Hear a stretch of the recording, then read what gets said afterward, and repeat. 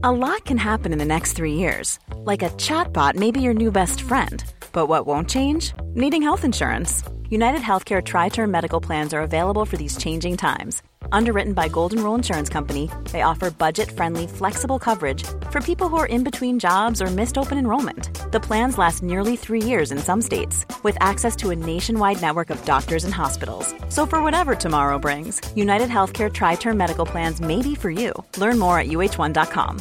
I'm Sandra, and I'm just the professional your small business was looking for. But you didn't hire me because you didn't use LinkedIn Jobs. LinkedIn has professionals you can't find anywhere else, including those who aren't actively looking for a new job, but might be open to the perfect role, like me. In a given month, over 70% of LinkedIn users don't visit other leading job sites. So if you're not looking on LinkedIn, you'll miss out on great candidates like Sandra. Start hiring professionals like a professional. Post your free job on linkedin.com/people today. Hey, I'm Ryan Reynolds. At Mint Mobile, we like to do the opposite of what Big Wireless does. They charge you a lot, we charge you a little. So naturally, when they announced they'd be raising their prices due to inflation, we decided to deflate our prices due to not hating you.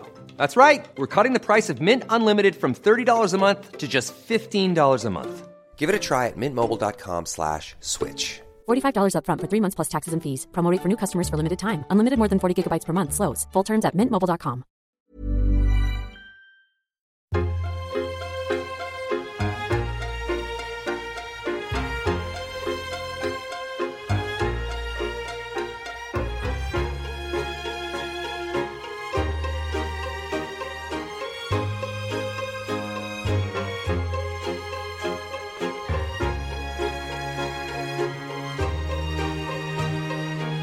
Welcome back to Recall the Midwife. In today's episode, we're talking about Series 2, Episode 7.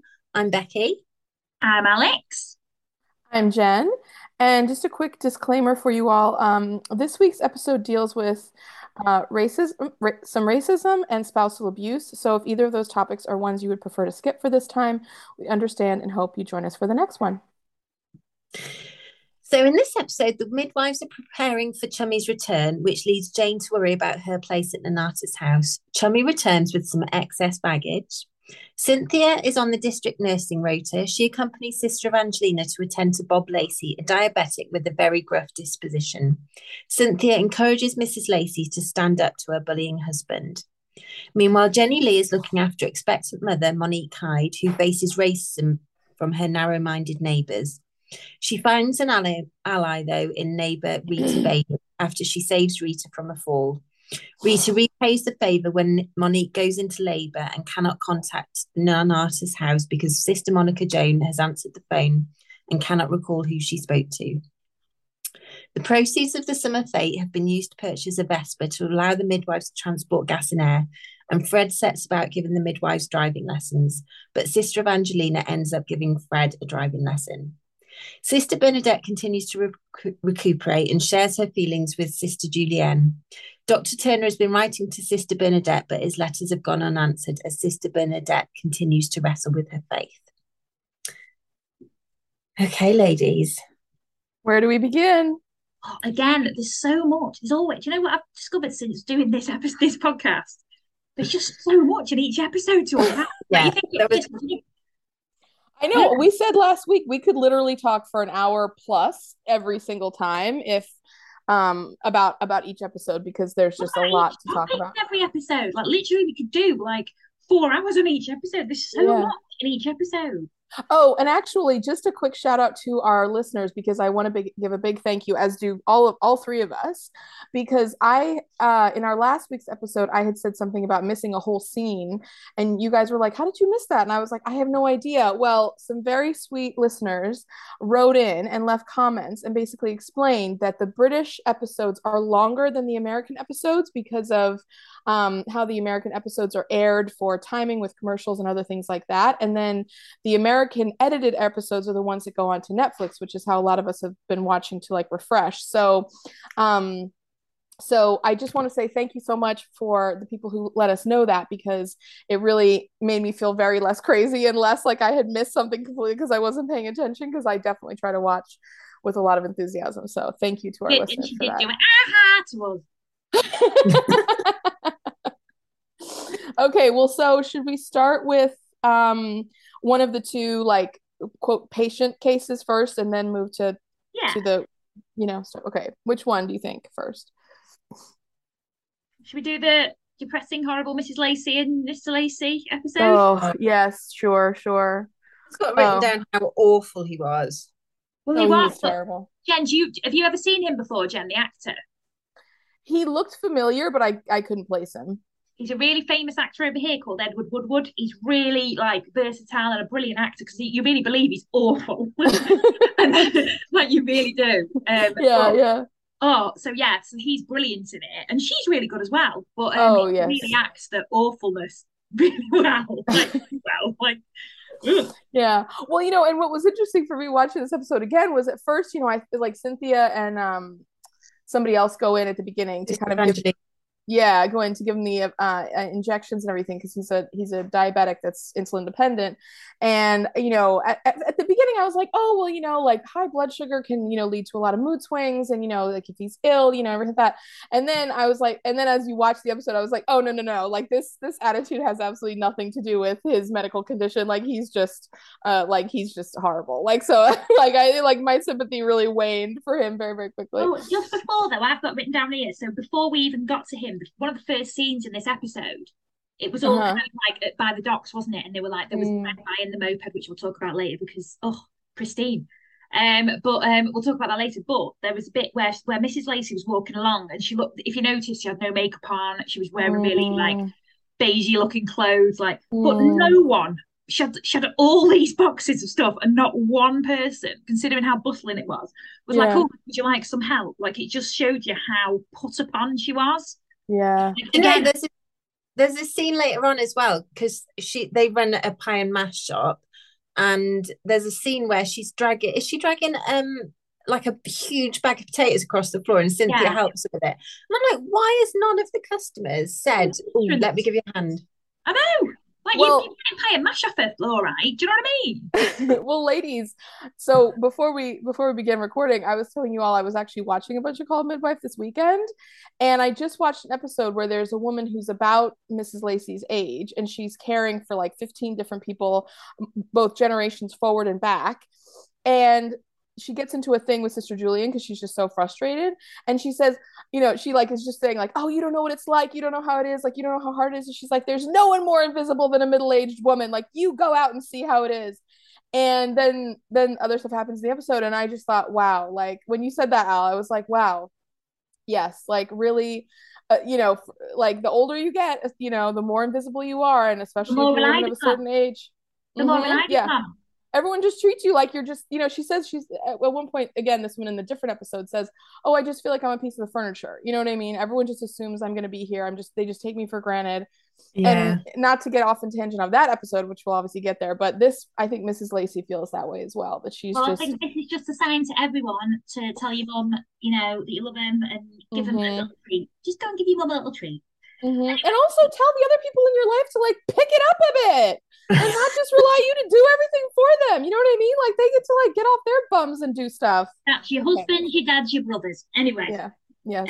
So we first meet him, Mr. Lacey. He's awful, but he's like, oh, who's this? Who the hell? I don't want to see a bloody sister. Who's this bloody sister we're going to see? and then he's like, the sister and Cynthia walk in, like, and he's like, who the hell are you? And Sister Evangelina's amazing. She went, the bloody sister. Like, she just did not miss a beat. And she was like, you're no nearer dying than I am. I'll take this and fill it up for pity's sake. Don't let the blanket slip, because obviously it's making me. And I just thought, who better than dealing with this absolute, I don't want to swear, but who better dealing with him than Sister Evangelina? Amazing.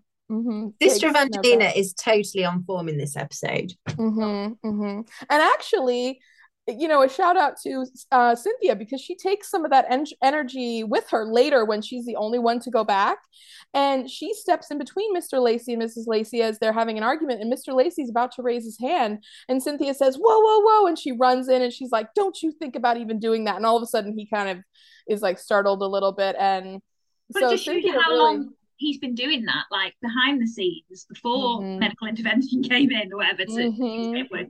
But it shows you how bad he's been treating her for so long. Yeah. Because it looked like he was about to whack her with a tray I've got. Oh, it was terrible. It's actually really bleak and awful. Yeah, if I was Mrs. Lacey, I would be giving him extra beer and pies because it's the most foolproof method of doing it. No one would ever suspect. I'd be just putting like 12 sugars in his tea.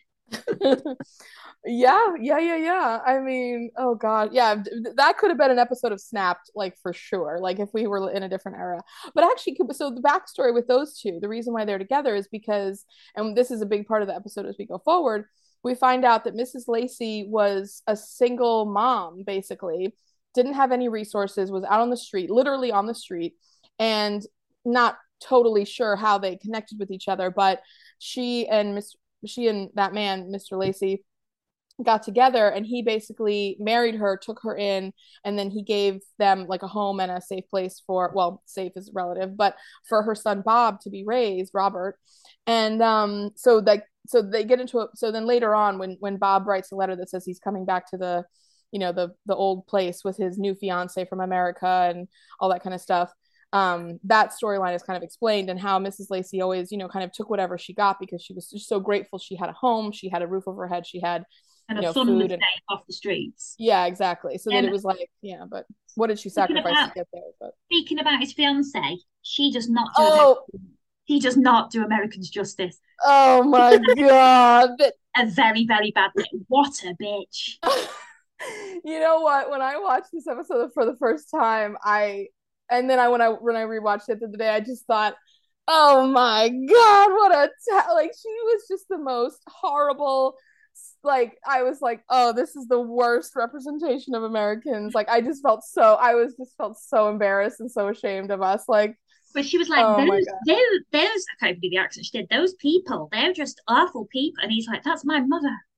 And we still married.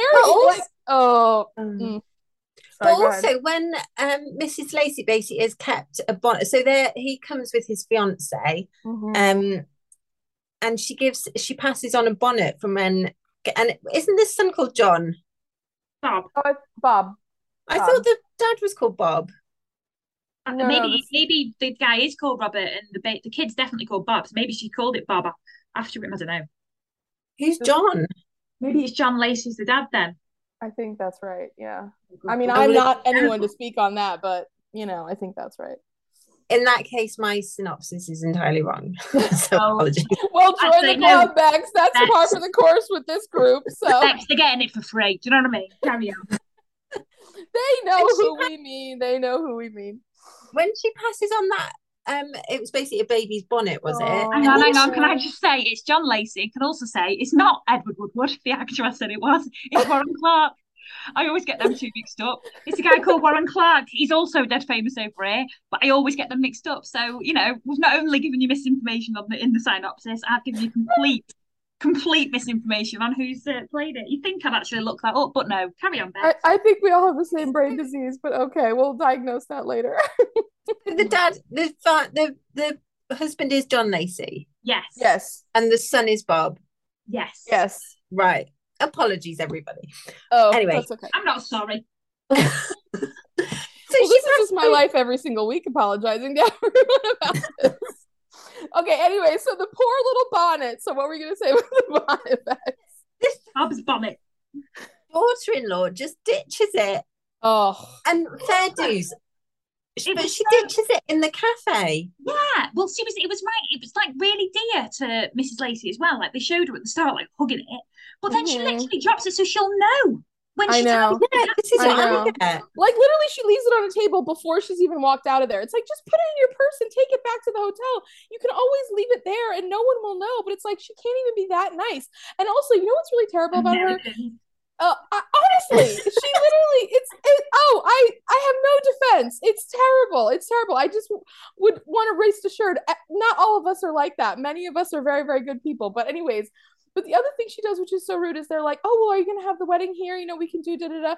And Bob's like, oh, well, no, like, we're going to have it back in the States, like, and then she's like, oh, yeah, my parents have a house on the Hudson, which, by the way, like, I'm sure, as soon as she said that, I mean, the Hudson River is a very famous, like, notorious river in New York State, and I'm just picturing like a very rich family that he's marrying into. Isn't that where the pilot drove the landed the plane? Yeah.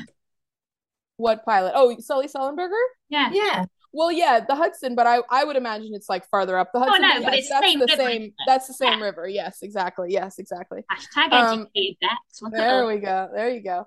But then Bob says to his mother, he's like, "Oh, you guys should come for the wedding. You can definitely travel." And the mom is like, "Oh yeah, maybe we can make a thing of it."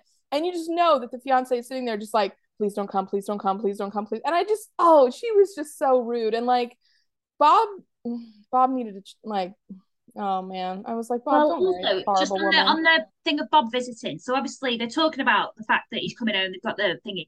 I say the writing again, seamless. They were talking about that coming home, and then they went to a scene about Trixie saying she wants Bernadette to come back and Chummy and Peter coming back. It was just seamless writing yet again. But also on that, so Mrs. Lacey, back to the horrible bleak storyline of the abuse of Mrs. Lacey. But she went out and she bought a blouse to look all posh, and she looked so lovely in this bright pink blouse. And he was like, "Oh, look at you! You look like a tin of strawberries exploded." I wanted to punch. I thought, well, it's only me who's going to suffer if I punch my TV and break it. I was just like, oh, that's awful. But I will say, it's one thing that Mr. Lacey was right about. What's that bride? He was like, she's awful, but she's well, it takes one to know one, doesn't it? You know. Yeah, I've written that they're both. I wrote that Mr. Lacey was awful, and I wrote that the fiance was awful. Stop. Wait, just 1 second to that point, Bex. I literally wrote, mother and son have something in common: terrible taste in spouses. So like we all made the exact same note about that. Oh, but there's that old adage, isn't there? And it's not just that she's American in defense of Americans out all there. Americans, like she was. But there's that old adage: a daughter's a daughter for all of your life, a son's a son till he finds a wife. And never has anything been more true. Oh, wow. I hadn't heard that, but I think I kind of also had heard that. You know what I mean? Like I wouldn't have called that saying up, but I definitely heard that before. Oh my God. I love the scene though where she gets a bit more power back, and Cynthia, I feel like Cynthia's presence really gives her the strength. Like she sees again, you know, like in Kirsten's episode where she was like, I saw myself through your eyes. I feel like she saw herself through Cynthia's eyes. She didn't want to be this pathetic browbeat. Not that she was pathetic, it was him making that happen. Right. But like she didn't want to be, she wanted to live a life and she wanted to see her son, and so she got dressed up and she went out for the day, and she had a really lovely time with Bob without that horrible bitch of fiance as well. I love the fact that she wasn't there. And I was just like, yes, you go for it, Mrs. Lacey. And but then she came. But also Cynthia, because that's not normally like, I feel like Cynthia was quite brave in this episode, because that's not her kind of, she's not the confident one of the group, is she? No. Well, girls, I think I want to keep talking about this, but since we just have still so much else, I think we need to one more thing. Okay, last one, and then we move on. The scene where she comes back from this meal out with her son, and Mr. Lacey's in his suit, and he's made her tea, but he's made them both tea. He's obviously sorry about the way he's changed. He wants to change or show he's changed. And he's like, do you know what, actually, because she stood up to him finally saying like, I've had enough and haven't I paid? And then he's there in his suit with a tea made for her, and I thought, good, like it won't last. But I'm just glad he did that for her. See, that's a scene I didn't get. That's one of my cut scenes. Oh, that's sad. Yeah, we finished Mrs. Lacey at the lunch with Bob in the fancy hotel. Well, no, you needed that. Closure. Yeah, what's it called when someone does something and they make themselves better? Redeem themselves. Reform. Redeem. Redemption. Even though. Well, actually, a story with redemption is this next one about the Black mother who's having her baby in Anonymous, and you know, Monique Hyde. Yes, Monique Hyde. I love her. Shout out to like one of our first real storylines that includes a person of color, and I'm so glad we're starting to see that, and that'll get a lot more prevalent and a lot more common in episodes as we go forward in the seasons. Just because I want to make sure I'm not speaking out of turn, where is Monique Hyde from? She said it, but I just can't remember. This is one of those times when I've just called the person the wrong thing, and I can't remember. I will look this up. She says it in the episode, and it's a tropical country. And I don't know if it's Jamaica. I can't remember if that's right or not. You can see the whole island. If yes. You stand high enough. This is how amazing my. Well, anyways, but we'll figure it out. But just we want to acknowledge that, like, it was Jamaica. It is Jamaica. Okay, it's Jamaica. Okay. Because when we first meet Monique Hyde, she's basically gone to the clinic, and Rita Bailey is there with her daughter Sylvie, and Sylvie is stealing her mum's cigarettes from a handbag and pretending to smoke them. But the reason why I'm talking about this is because when I was a child, I had chocolate cigarettes. I did. Oh, I had bubblegum. Appropriate now. Yeah, really terrible. Not a kid. You really should be. I had the candy ones, not chocolate ones. I had the candy ones. And I was pretending to smoke them, but they were so delicious. Yeah, we had like bubblegum candy kind of ones that we smoked, which again, I mean, terrible novelty candy idea for children, like sending completely the wrong messages. But I've got here Mrs. Bailey, massive bitch and racist and child abuser.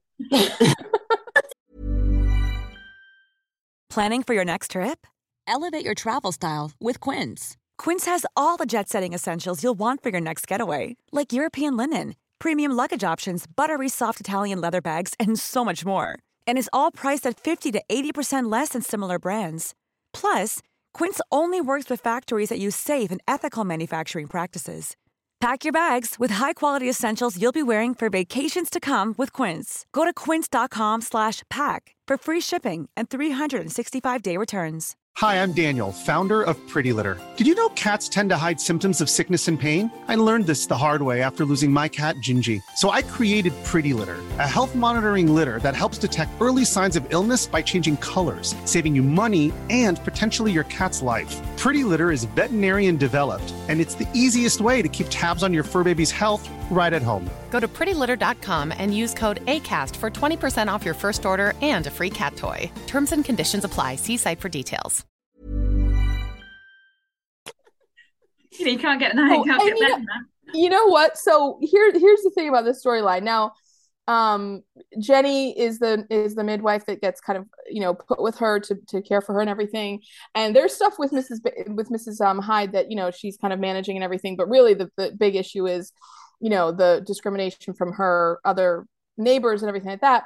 But listen, we got to give props to Jenny, because when that Mrs. Bailey came to her as she was leaving Monique's house, and she said, what nurse, like we were all talking and we think that you should come to us first next time because, we're more important and you should prioritize us and everything. Jenny's like, oh, really? Okay, well, you know what? That's a great idea, because after all my visits with you, I'm going to be able to sit down with a really wonderful, nice, enlightened person and have a cup of tea with them. And that'll really be my reward for having gotten through all the visits with you, horrible woman. And she's like, oh, and she's so scoffed and everything, and I just was like, amazing. Yeah, Jenny, put her in her place, give her she said, I can have a proper conversation with an intelligent and well-mannered woman who isn't narrow-minded and full of judgment. It was absolutely chef's kiss, beautiful.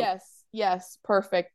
And what's really great, actually, and this is something that they drive home, and we've talked about it many times before and kind of joked about how the midwives and the nuns are very non-judgmental. They truly meet all their patients where they are. But in episodes going forward, where the nuns and the midwife, or all the midwives, regardless of whether they're a nun or not, have to confront an issue of discrimination or overt racism, and as they will do, the nuns in almost every case they show none of that themselves. They are always in defense of their patients. They're always supporting of the patients, however they walk in, whatever their background is. And this was kind of the first big scene with that, or the big storyline with that. But I just think that is I just want to give hats off to the care providers for being that way. The main thing with Monique Hyde, I loved her accent. Is that she was gorgeous. Joan answered the phone when she was going to labour, and obviously didn't pass. So they showed Sister Monica Joan again, all with the storyline about her mind. She answered the phone, took it perfectly, great, and then they were like, "Well, no, you shouldn't be doing it." And then she answered the phone and did an absolute awful job there. Right. Closed. And then Monique Hyde was panicking and because it is bloody painful, and she's there oh my god, what do I do? And then Bailey, what's her name? Rita Bailey finds her, awful woman. And she's like, she actually gets her to Nanata's house, and she's like, "What are you doing, leaving a decent woman in this state?" And I thought, well, and she stays with her when she's having birth, like basically on the floor of the entryway, essentially. Yeah, and she's with her. I think she's still there. I didn't see her in the birth scene, but I just maybe, well, but she does. Yeah, I mean, she takes care of her. And actually, what was really sweet too is they had a very nice establishing scene before that where Mrs. Bailey's going up the stone steps with a bag of basket of laundry, and she slips, and Monique just happens to be right behind her and catches her. And before she knows who it is, she says, "Oh, thank you so much. Like that would have been the death of me," or whatever. And then she's like turns around and she gives Monique this look, and Monique's so sweet. She just says, "Oh, well, I know you would have done the same for me." And she's like, "Well, you know," and like Mrs. Bailey kind of knows she wouldn't have necessarily in that moment. She doesn't feel confident. But then they sit and have a little conversation for a minute and kind of establish that like human connection, you know? And then luckily, and what's really great about the scene where Mrs. Bailey finds Monique like actively in labor and like really hurting and everything is that at first she's kind of like, "Oh, you know, whatever." But Monique says, "You know, can you please help me?" And then the other women come up after Mrs. Bailey is like taking her in her arms and is like going to help her. And she says, "Oh, like sod off, you lot," or something. I can't remember what the exact statement is, but yeah, but she like blasts her other neighbors for being, you know, for being willing to just have left her unattended. And she's like, no, like, you know, and I just thought, yeah, like we say redemption in this because at the end they have this scene after she has the baby's all healthy, you know, everything's all good. And then they have this scene at the end where they're all having tea and like, "Oh, everything's all great." I'm sorry, but she's a despicable human, Mrs. Bailey. Like, she's still a big racist. Like, I know they're best friends and stuff now, but she was still horrible and racist, and she's a child abuser. She's like constantly like shouting and slapping her own kid. Like, I'm not. I didn't see as much child abuse as you're referencing, but when Monique goes to Nanata's house and she basically gives birth in the entranceway, and I'm like, a couple more feet and she would have been in a room. Well, they couldn't have gotten her to a sofa. I mean, something, you know, like they literally just like have her laying over the bump of the threshold, you know? I mean, it's just like, oh my goodness. Okay, so should we I don't know how we are for time, but I think we should give time for Ternadette because I feel like there's a lot to discuss there as well. Yes. So Ternadette. And we've got to talk about the scooter. Well, maybe you don't have to talk about Scooter and Chummy. We've got lots still. Oh, okay. Yeah. So we just got to keep zooming, girls. Right. So Ternadette. Let's do Ternadette first. Yeah. So Sister Bernadette is in the, what's it called? Is it a sanatorium? I knew she knew. Yeah, so I didn't want to say that word, but I think that's what they were calling it. Yeah, but it's like a TB sanatorium where basically people with TB are there's specialist doctors and they just go there to like. Yeah, and you just lay on a chair or a bed for like 8 hours a day, and then I would 100%. Oh yeah, it's a sanatorium. It's an establishment for the treatment of people who are convalescing or have a chronic illness. Yeah. They should have just put her in the chicken shed and she'd have been fine. Call back. Anyway, they kept showing Sister Bernadette in this room, like with this letter unopened by Dr. Turner. And then I was just like, for God's sake, open the letter. Well, I knew you'd be like that. But actually, wait, stop. So, you know who when I thought of Bex was when that nurse kept on coming in and she was like, "Oh, I think I figured it out. You're da da da da." And then Sister Bernadette didn't say anything. And then later on, there's another scene where she was like, "Oh, a handsome doctor," da da da. You know, like dropping these hints because she just definitely wanted to find out everyone's life story. And I thought this nurse is the Bex incarnate character of this episode. Read the room. Every time she's referenced this letter, she's like, "Oh, international nurse of mystery." International nun of mystery. Like, she made her feel fit. She looked physically uncomfortable, and I was like, "Read the room. Like, your joke didn't work first time. Shut up." This nurse is literally stuck in a No, I'm sorry. This nurse is literally stuck in a sanatorium with 45 people who just spend half their time sleeping and their other half time staring out the windows. She's got to find a way to pass the time. I mean, no, I'm sorry. I don't agree that harassing a patient is the way to do that. Oh my god! Sometimes it's got to be done, Alex. I agree. I totally agree. Well, anyway, she didn't open this letter from Dr. Turner. Yeah. And then Trixie comes, and Dr. Turner's asking Trixie and everyone in the thing how Bernadette is, and she's like, "Oh, yeah, her letters are you know, they come all the time, but they're boring," kind of thing. And then he gives her something to give to Sister Bernadette, which is this dead butterfly from Timothy. Gorgeous. I'm like, moth, but okay. Thanks for this dead butterfly. Also, your dad's a doctor, mate. Ask your dad. Anyway, about how it died. You're not an entomologist. Yeah. Well, he does say that's not his area of expertise. Yeah, see? Well, it's the only thing in his area, not expertise. Everything else seems to be. So anyway, so it kind of shows her asking to meet Sister Julienne, and she's made a decision, but they don't fully go into it, do they? No, we don't know what the No, she just says she wants more from life. She doesn't say she actually wants Dr. Turner. Yeah, it's very vague. Also, can I just say, wait, like for the Turnadette part though, like it really did make me laugh how like Trixie said something about like, oh, I'm gonna visit, Sister Bernadette tomorrow, and he was like, oh really, oh well, how's she doing, like what's going on? And she was like, oh yeah, she's fine, she just writes us these boring letters, like really nothing is going on, but I'll get the real story when I go tomorrow. And he was like, okay, well anyways, like good luck, like say we all said hi or whatever. She's like, yeah, I see everyone says hi, don't worry about it. And you can tell he's just like, like got that like on tenterhooks look. And then what was funny was when Trixie gets there, she says like, oh, and how's Doctor? And she's like, oh yeah, he's fine, I don't know, usually like rushed off his feet, whatever. And she's like, okay, like she wants to know. They both want to know about each other, but they just can't do it. And it's just so cute. The was so good, so well done, because obviously you know what it's like when you like someone or whatever, and you feel like they kind of like you, and the excitement there, and they did like have that electricity there. Totally. Feeling like, yeah, brilliant. Well, especially when you're trying not to like make a big thing about it, or you're trying not to have people that like you don't want to let on that you do have those feelings. Yeah, you want to act all casual, but you feel as if it's anything but casual. Yeah. It's going to be so obvious if you ask about them. So good. I think we should go on to another storyline, because obviously Turnadette is going to carry on, as we all know. Yeah. But the next bit I want to talk about is Chummy and Peter. Love it. Let's do it. The banner that says "Welcome England welcomes Chummy and Peter." I thought Becky especially would also love that banner. And the bunting, I was like, oh, I need to get on this for the coronation next year. Okay, wait. Can I just have a quick note, because Brits love bunting, and bunting is another thing that like we have it, but we don't have it, if you know what I mean.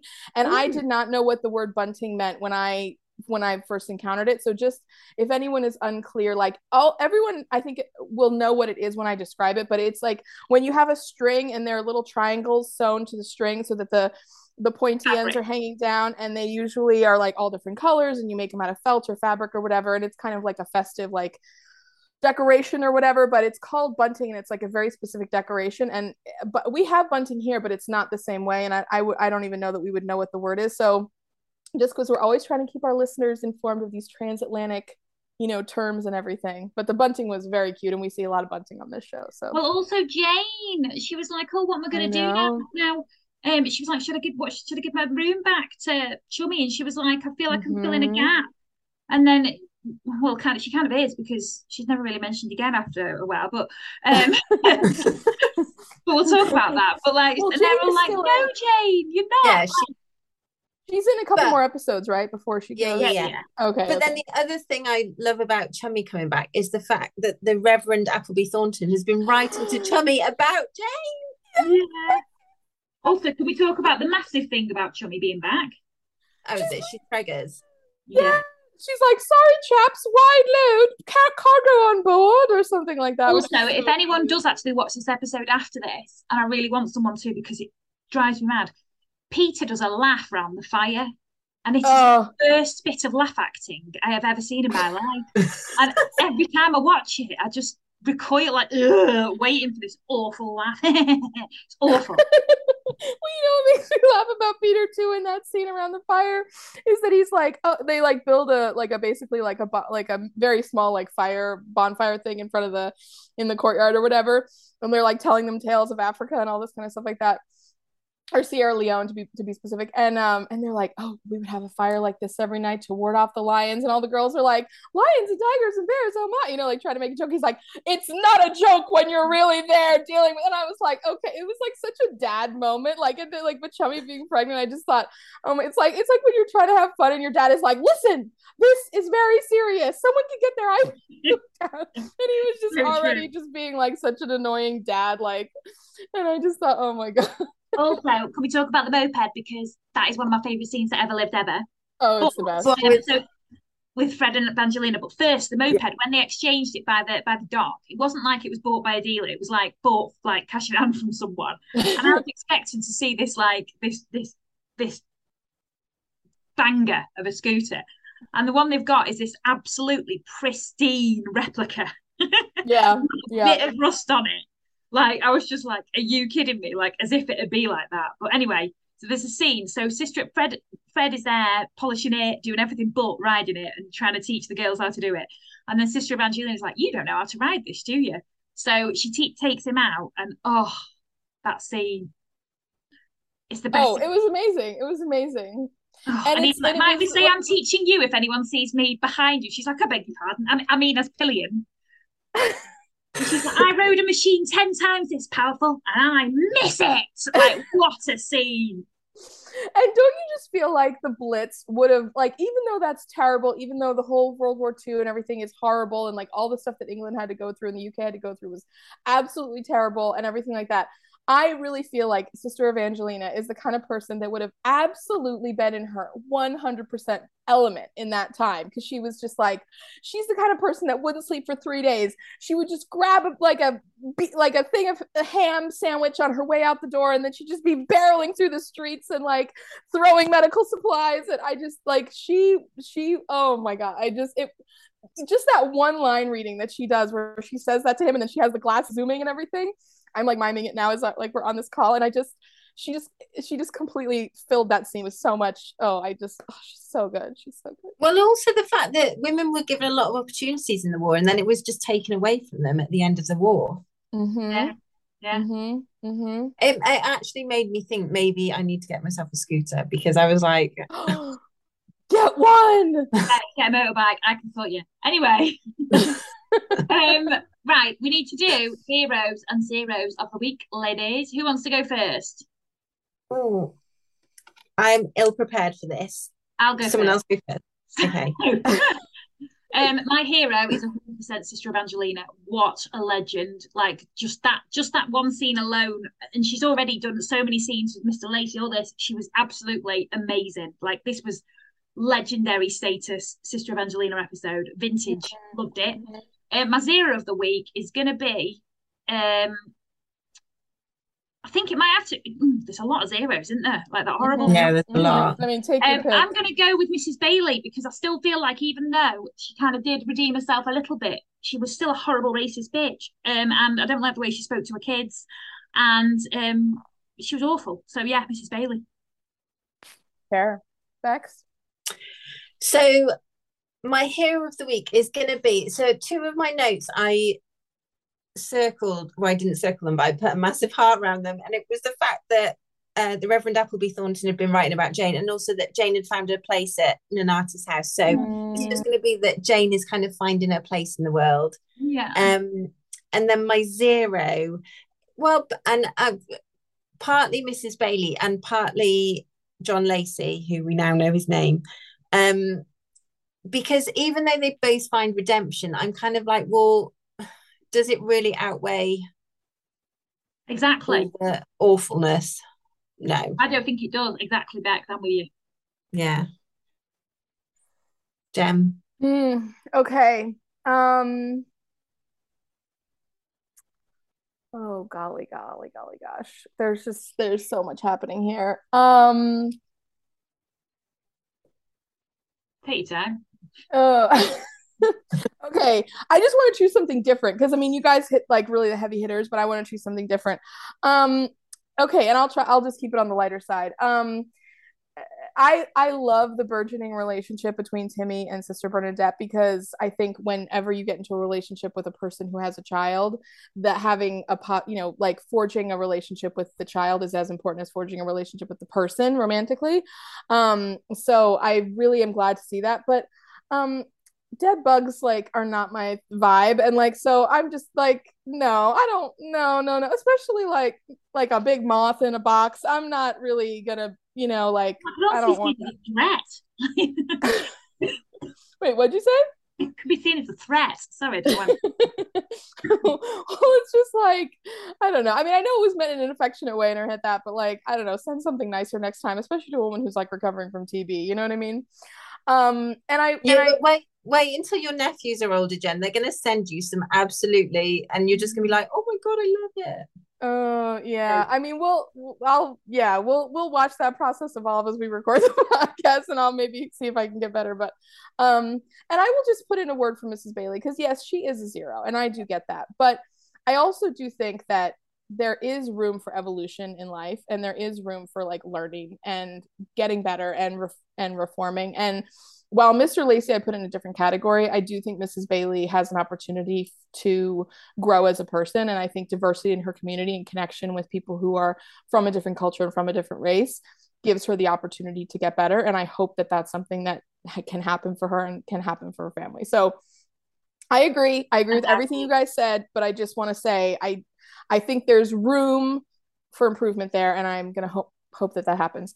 And then my hero, this is very, very niche, but I just loved all the stuff that Chummy brought back as presents for the girls, and all the sisters and everything. Like the fact that she picked all those African fabrics for them, like with their different, like tastes in mind and everything. And she brought one for Jane. Yeah. Jane didn't think she was going to get one. And I just like, the community of women is always such a beautiful part of the show. So hero.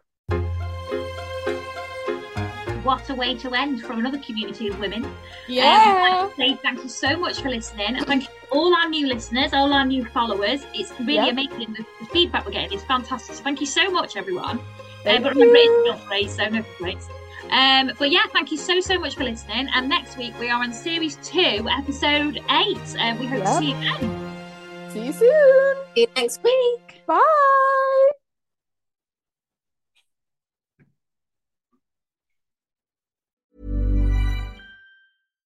Hi, I'm Daniel, founder of Pretty Litter. Cats and cat owners deserve better than any old-fashioned litter. That's why I teamed up with scientists and veterinarians to create Pretty Litter. Its innovative crystal formula has superior odor control and weighs up to 80% less than clay litter.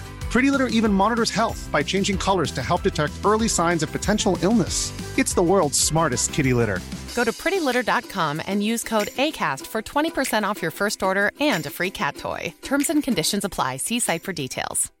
Imagine the softest sheets you've ever felt. Now imagine them getting even softer over time. That's what you'll feel with Boll & Branch's organic cotton sheets. In a recent customer survey, 96% replied that Boll & Branch sheets get softer with every wash. Start getting your best night's sleep in these sheets that get softer and softer for years to come. Try their sheets with a 30-night guarantee. Plus, get 15% off your first order at bollandbranch.com. Code BUTTERY. Exclusions apply. See site for details. Planning for your next trip? Elevate your travel style with Quince. Quince has all the jet-setting essentials you'll want for your next getaway, like European linen, premium luggage options, buttery soft Italian leather bags, and so much more. And is all priced at 50 to 80% less than similar brands. Plus, Quince only works with factories that use safe and ethical manufacturing practices. Pack your bags with high-quality essentials you'll be wearing for vacations to come with Quince. Go to quince.com/pack for free shipping and 365-day returns.